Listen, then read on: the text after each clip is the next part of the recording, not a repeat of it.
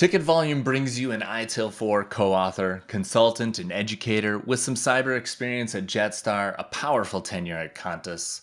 Welcome to Ticket Volume, news and information for improving IT experiences. I'm your host, Matt Barron, and this podcast is powered by Invigate, a global leader in IT service and asset management software. As you know, every week, I chat with different IT leaders to share insights on service management, technology, and business. And this episode is no exception. But before we start, don't forget to subscribe, like, and comment. Send me your feedback. Now, let's begin. Welcome to Ticket Volume, Katrina Macdermid. Thanks so much, Matt. It's weird to call you Katrina. I'm used to calling you Kat. Kat is great. I answer to most things, but Kat is good. And I covered a lot of stuff in your intro, but I didn't even mention, I think probably the most important part of your tenure, the latest, Humanizing IT. So you've got a new book coming out, is that right? That's correct. Looking to be formally released in about 6-7 weeks. Yes. Oh, nice. Excellent. So check that out. It'll be a few weeks in the future, so that's great. I think more humans in IT, more humanization of IT is definitely a good thing. So let's talk a little bit about this. What does humanizing IT actually mean, and what does it mean to IT professionals? I think if we start how the book begins, in that how IT began, it was a back office.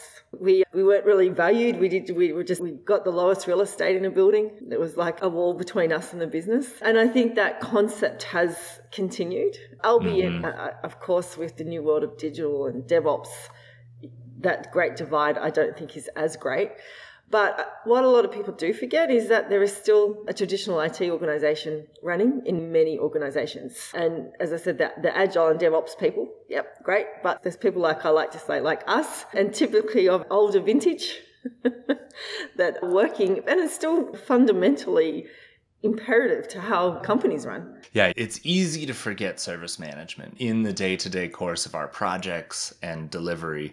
But man, there's not a single DevOps person out there who wouldn't appreciate more ops, more understanding of how we can make ops easier, how we can make transitions easier for ops. Just remember that there's humans involved in IT. You can't just forget us in the basement. You can't just lock us in the basement. And if I may, the book also focuses on traditionally, and as you know, Matt, I'm an ITIL master author, but the framework itself and service management itself never really considered the human experience of both the people we are here to serve and the people that are serving.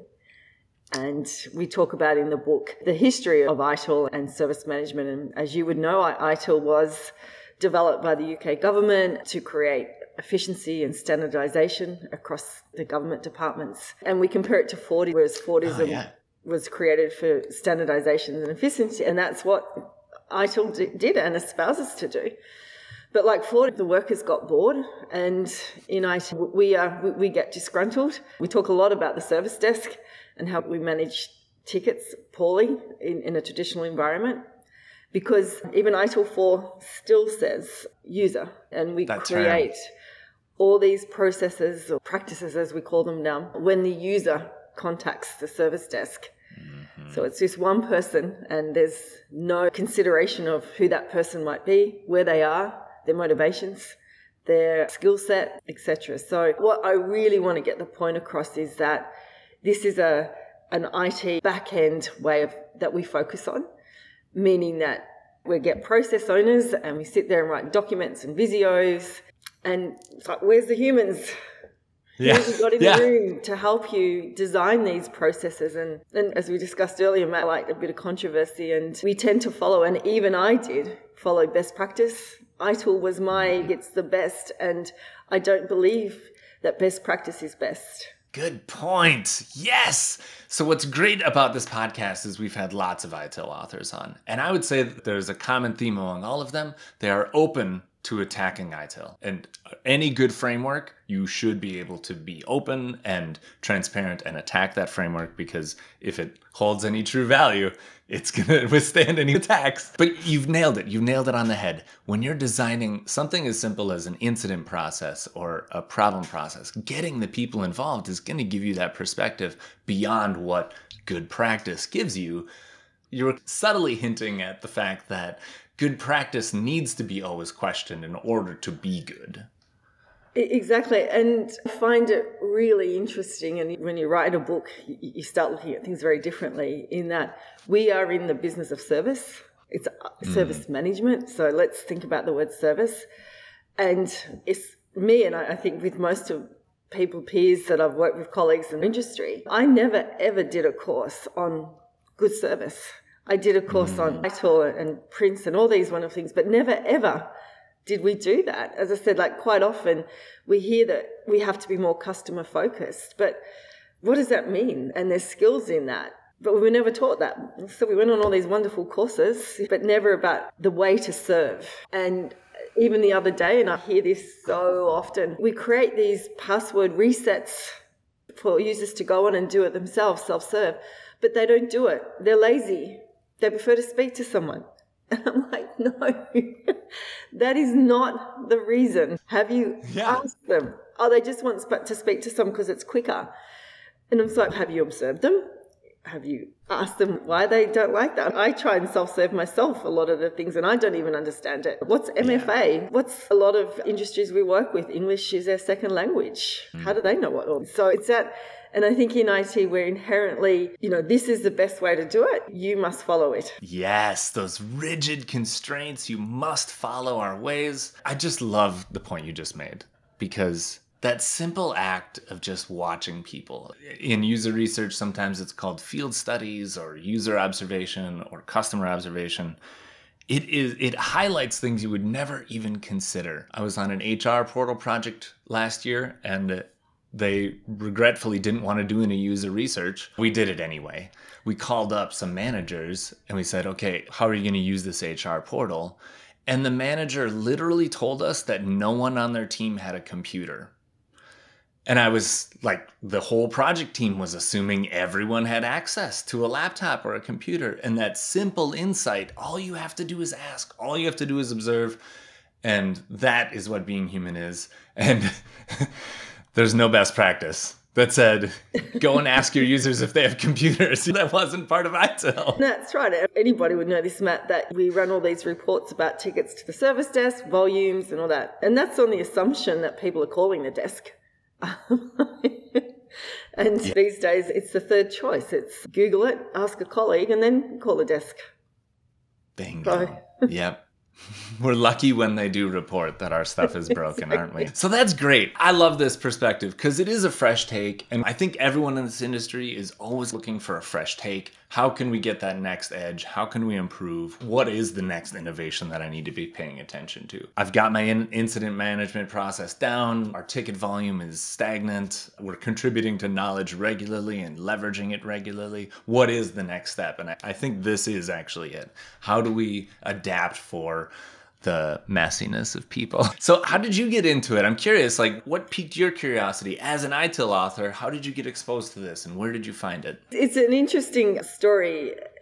When you mentioned I was in the aviation industry, and when I was at Qantas Airways, I was a service designer, but a service designer in the ITIL life cycle where I was writing contracts, looking, checking things, etc., etc. And a college in Sydney, Australia, saw my title as service designer and they thought I was a designer, as in human-centered designer. And they contacted me and they said, I would really like you to be a trainer. And I'm like, I'd never heard of human-centered design. That whole process was that light bulb moment where I ended up training and sitting in a lot of courses. I studied human-centered design and had that, why don't we do this in IT? In service management, why doesn't ITIL think about this? So rather than doing, as I said earlier, a Visio map, let's do a customer journey map of someone calling the service desk. And what I hear a lot is, oh, Kat, we're already doing this. And I'm like, no, you're not. What you're doing is your digital company or department are doing customer journey maps for your paying customers.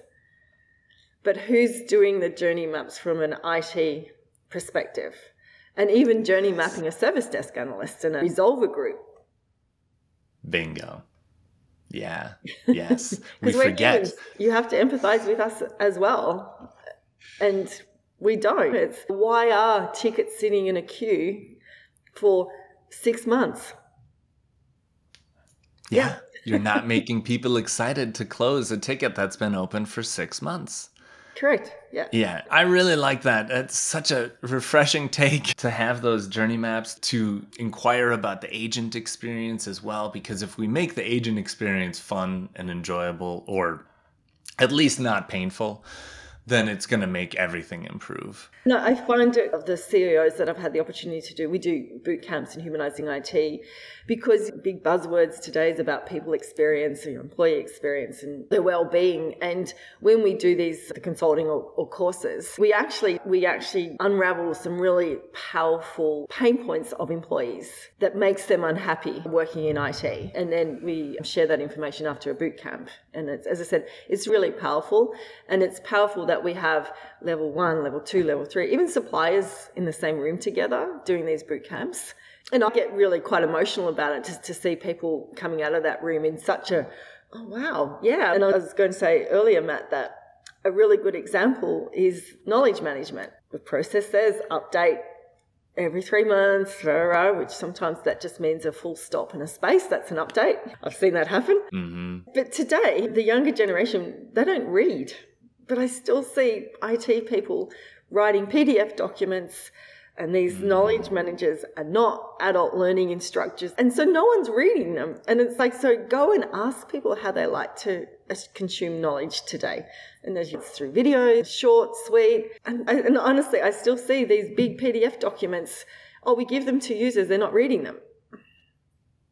Yeah, no kidding, they're not, because they look at the table of contents and they get dizzy. Yeah, that same HR portal project, I kid you not, this is the same project. We realized people weren't reading the HR policy because they were looking for one answer. If it's a paid time off, how much paid time off do I get?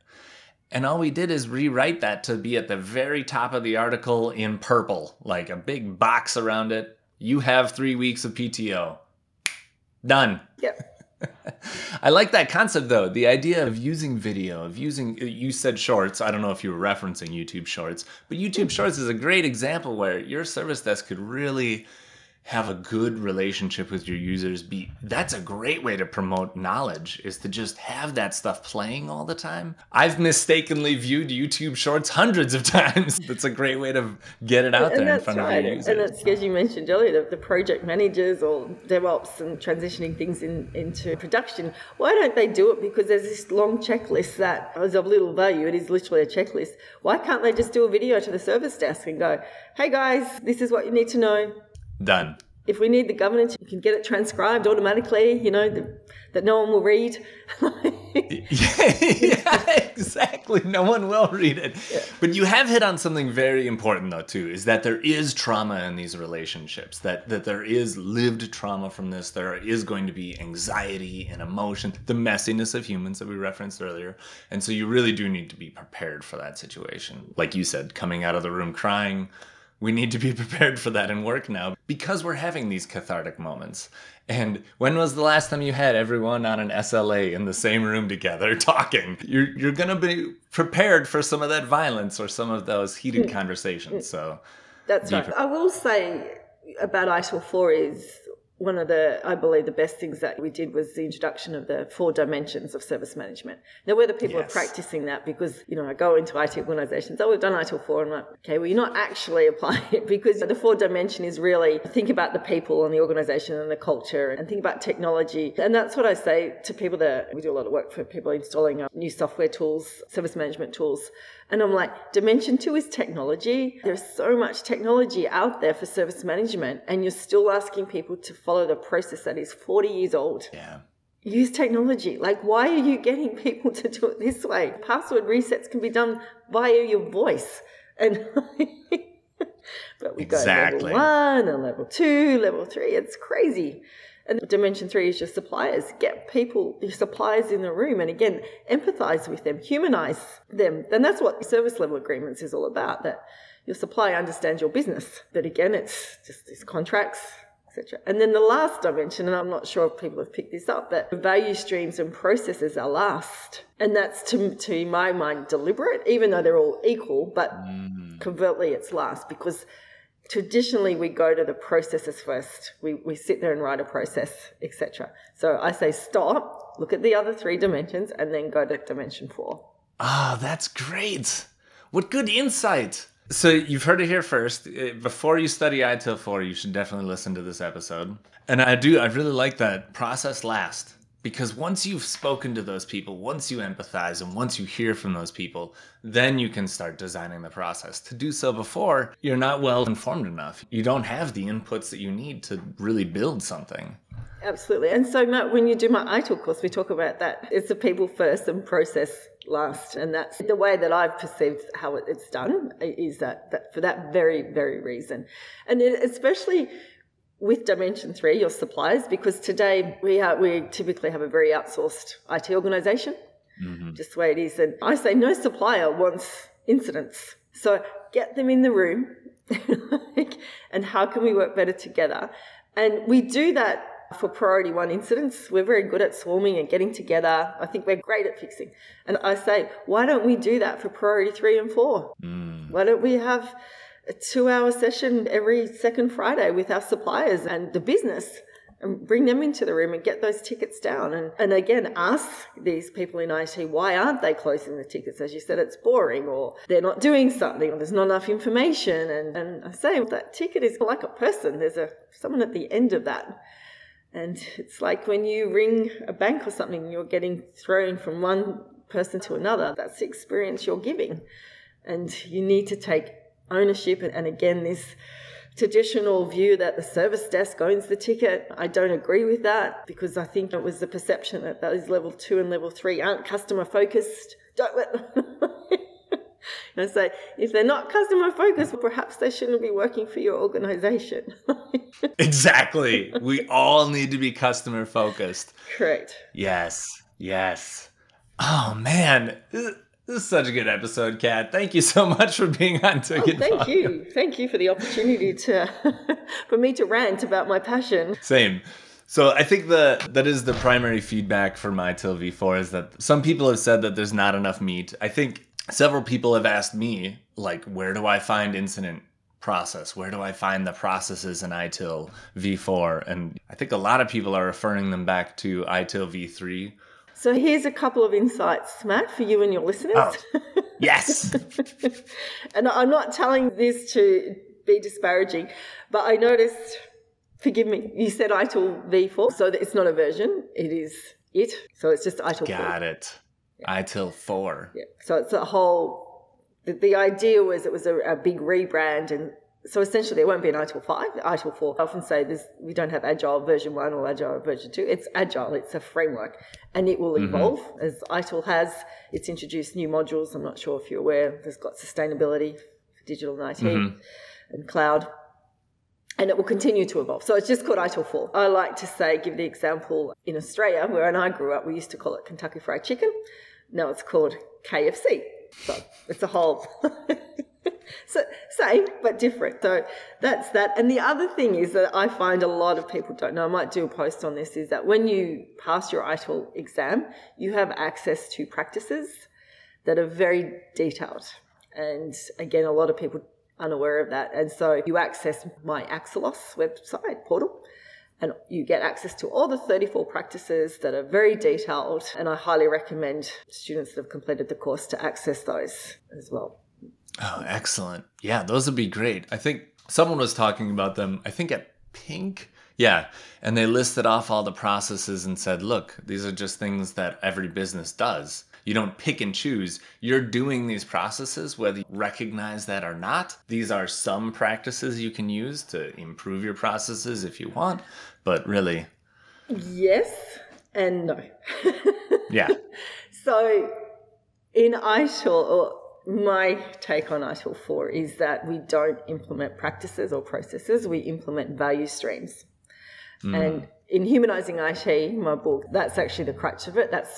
We talk about creating a value stream. So traditionally in IT, we implement the incident management process. In fact, you're doing more than just incident management.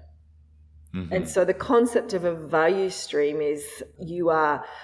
the value stream I call is issue to resolution. And when you're doing that, you're doing incident management, and you would have to be doing hopefully asset management, and you'd hopefully be doing knowledge management. etc., supplier management. And how I explain what our practices are is that you're right, we use them, and they're like herbs and spices in your pantry. And depending on what you're doing and what value you're trying to co-create, it depends on how heavy. So if issue to resolution, incident management as a practice would be very heavy. The ingredient, you'd use a lot of that. Whereas if it's fixed on first, risk management would be you'd only need a sprinkle, even if you do need it at all. And knowledge management, again, we'd probably need 2 cups of that. So the idea is that they're all in your pantry and you grab them as you need them, depending on the value stream.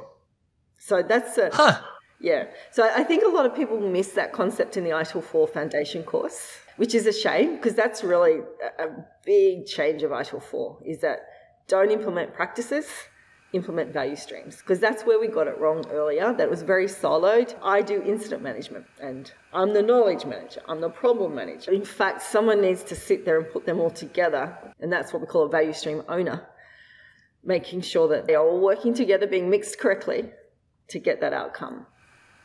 Oh, that's fascinating. A lot of people miss that, unfortunately. Yeah. Yeah, I haven't taken my ITIL 4 training yet. Full transparency, yeah. Matt Barron, the host of Ticket Volume, is not ITIL 4 certified. However, I'm on my way. And I really love that idea because for so long, the process owner has been the babysitter. They're the person slapping people on the wrist. You're not paying attention. You're not doing all the steps, all the processes. Instead of being the person who's like, we're not extracting the value out of this situation, which is really what people want, is the value. And it's what drives us to be passionate. You can see right now, I'm more excited about this because it's something that you can be passionate about. Getting the knowledge out of your incidents, validating asset status during an incident, all of those details working together. It makes so much more sense than having someone just sitting there watching transactions happening. And the incident manager would be meeting their KPIs and the knowledge manager would be meeting their KPIs. But as I said, you need a value stream owner that is ensuring that the right mix of these processes. And that's Katrina Macdermid's interpretation of how ITIL 4 is. Yeah. And it is a framework. And I think in that way, it's great for doing that. But unfortunately, again, a bit of controversial, I find that companies are only investing in a foundational understanding of ITIL 4. So they miss what ITIL 4 is really about. And I'm, again, quite passionate about that. We need to go to the next level where we learn, or do humanizing IT, that's where we actually learn more about this concept of value stream mapping. And I like to give the example, another fast food analogy, is with value streams and value chains. McDonald's, as one of their value chains, is probably the primary one, is a cheap and convenient food. Bingo. That's the value chain. So in IT service management, a value chain is issue to resolution. Restore services as quickly as possible to agreed service levels. That's the value chain. But like McDonald's, you can have different value streams. McDonald's, you can have Uber, you can have drive-through, you can have eat-in, and they're all doing different activities, but getting the same outcome. And with value streams, and you'd love this, Matt, one value stream is fixed on first. Another value stream is going to a resolver group. Because when you go to the next one, you'll start introducing different practices. So if for level 2 and 3, you'll start introducing service level management and supplier management. But fixed on first, you won't. All you would need is probably about 3 or 4 practices. And the idea is to chunk value down. So when people say, oh, we're doing an initiative for incident management, that's a pretty big ask when you think about it. So I say, chunk it down, do value streams. And then you can learn from that value stream and then do the next one and next one. And so typically we'd have 4 to 5 value streams under the chain. And again, that's... Under the incident chain, specifically. Incident to resolve. Yeah, correct. Or issue to resolve, or however you want to phrase it. Exactly. Whatever, yeah. So don't say incident management because that's a part of it. It's a big part, but it's a part of it. There's other ones. So, as I said, have owners for those value chains and streams. Oh, my gosh. Kat, I feel like you should send me an invoice.